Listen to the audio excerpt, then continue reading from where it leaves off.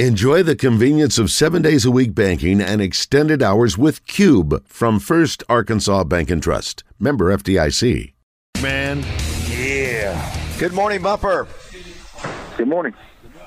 We are at Arkansas Urology out of the studio today, and but glad to have you on the show.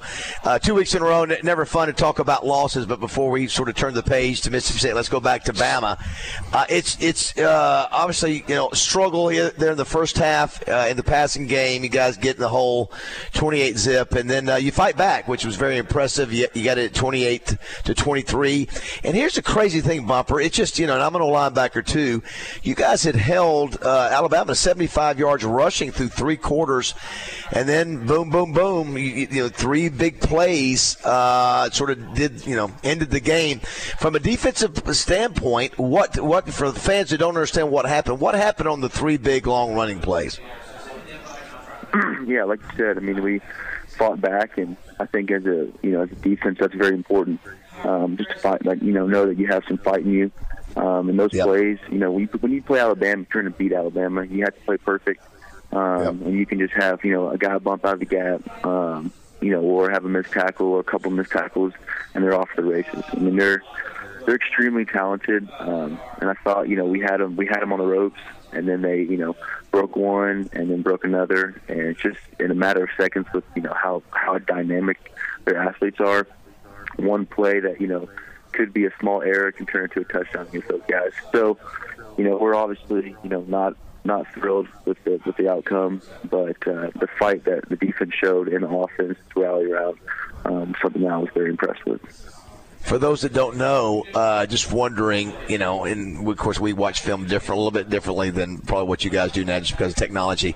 So when you guys are in the film room, how brutal is it going back, for our audience who doesn't know about that, to watch that quarter, and because you have to learn, you have to figure out, hey, what went wrong, but just as a player, how brutal is it to go back and watch plays that aren't successful for you guys, especially like those?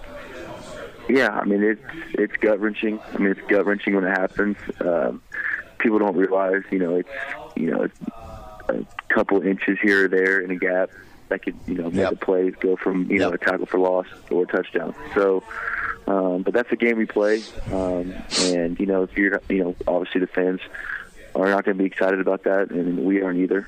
But we got to clean it up and make sure those don't happen for the, the games that we have left. Speaking of the games you have left, one is next week, this week rather, in Starkville. And, boy, they throw the ball around a lot. You guys have seen that.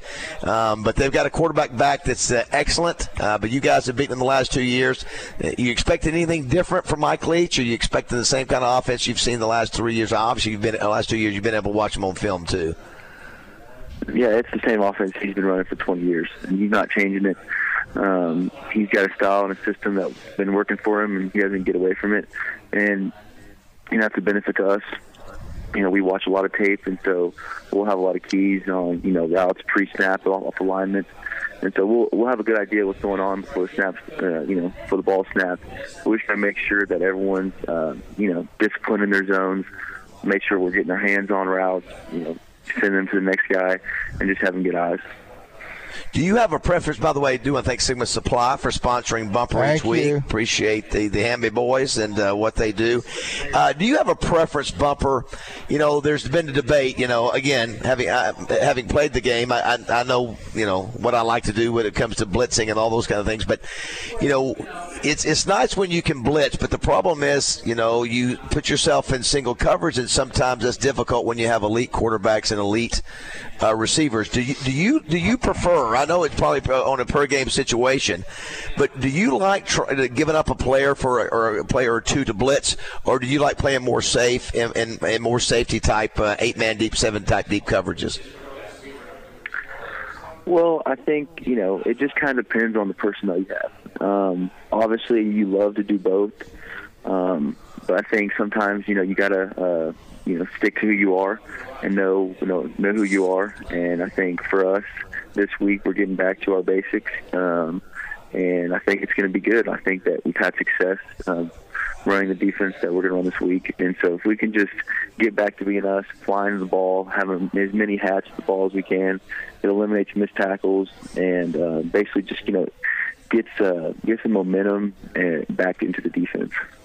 Yeah, boy, that I do remember that first game 3 years ago, how well you did. For that defense to work when you're dropping 8 and you're playing that zone, you got to come up and make plays because you're keeping the ball in front of you. And you guys, I remember, did a great job, and I can't remember last year's game as much, but I do remember 2 years ago you did a great job of coming up and making the tackle. I did want to ask real quick about KJ. Obviously, he's a team captain. He's under the concussion protocol. Even though Sam Pittman didn't say those words, he's implied that's what's going on. What about from a leadership standpoint? Obviously you're a team captain too. What's the dynamic of the first couple of practices been like this week with KJ not, in full practice go mode? Yeah, I mean, I talked to the team mid-practice, and I was just like, hey, whoever the guy is, we got to rally around him. You can't change what's happened. If we can, like I said, rally around this guy or whoever it's going to be, and it is KJ. We just have to be us, and no matter what the circumstances are, we got to go practice hard. And we have another good day today to get better. And I think that the team, after you have 2 hard losses like that, you got to find out who you are. And I've really liked how this team has responded in the first 2 practices this week. Yeah, you got 2 ranked teams. You can be right back in the picture as far as talking about being one of the better teams in the SEC and nationally. You beat 2 ranked teams this week and next week, and you're right back where you really wanted to be. Obviously you don't like to lose 2 games, but one was to the number 1 team in the nation. I did want to ask real quick. What about Cade Fort? We don't know much about him. We have Malik on our show every week. We know a little bit about him. What kind of guy is Cade? Is he a laid back guy? Is he? I don't know anything about his personality or background, so give us a quick little take on what kind of kid he is. He's a good kid. I think he's roommates with Drew Sanders. So they're kind of keeping themselves, but very very good guy, and he throws the ball really well, and I think that's why he kind of won that starting or that second string position, just by the way he threw the ball, and he can kind of distribute and get the ball to our weapons.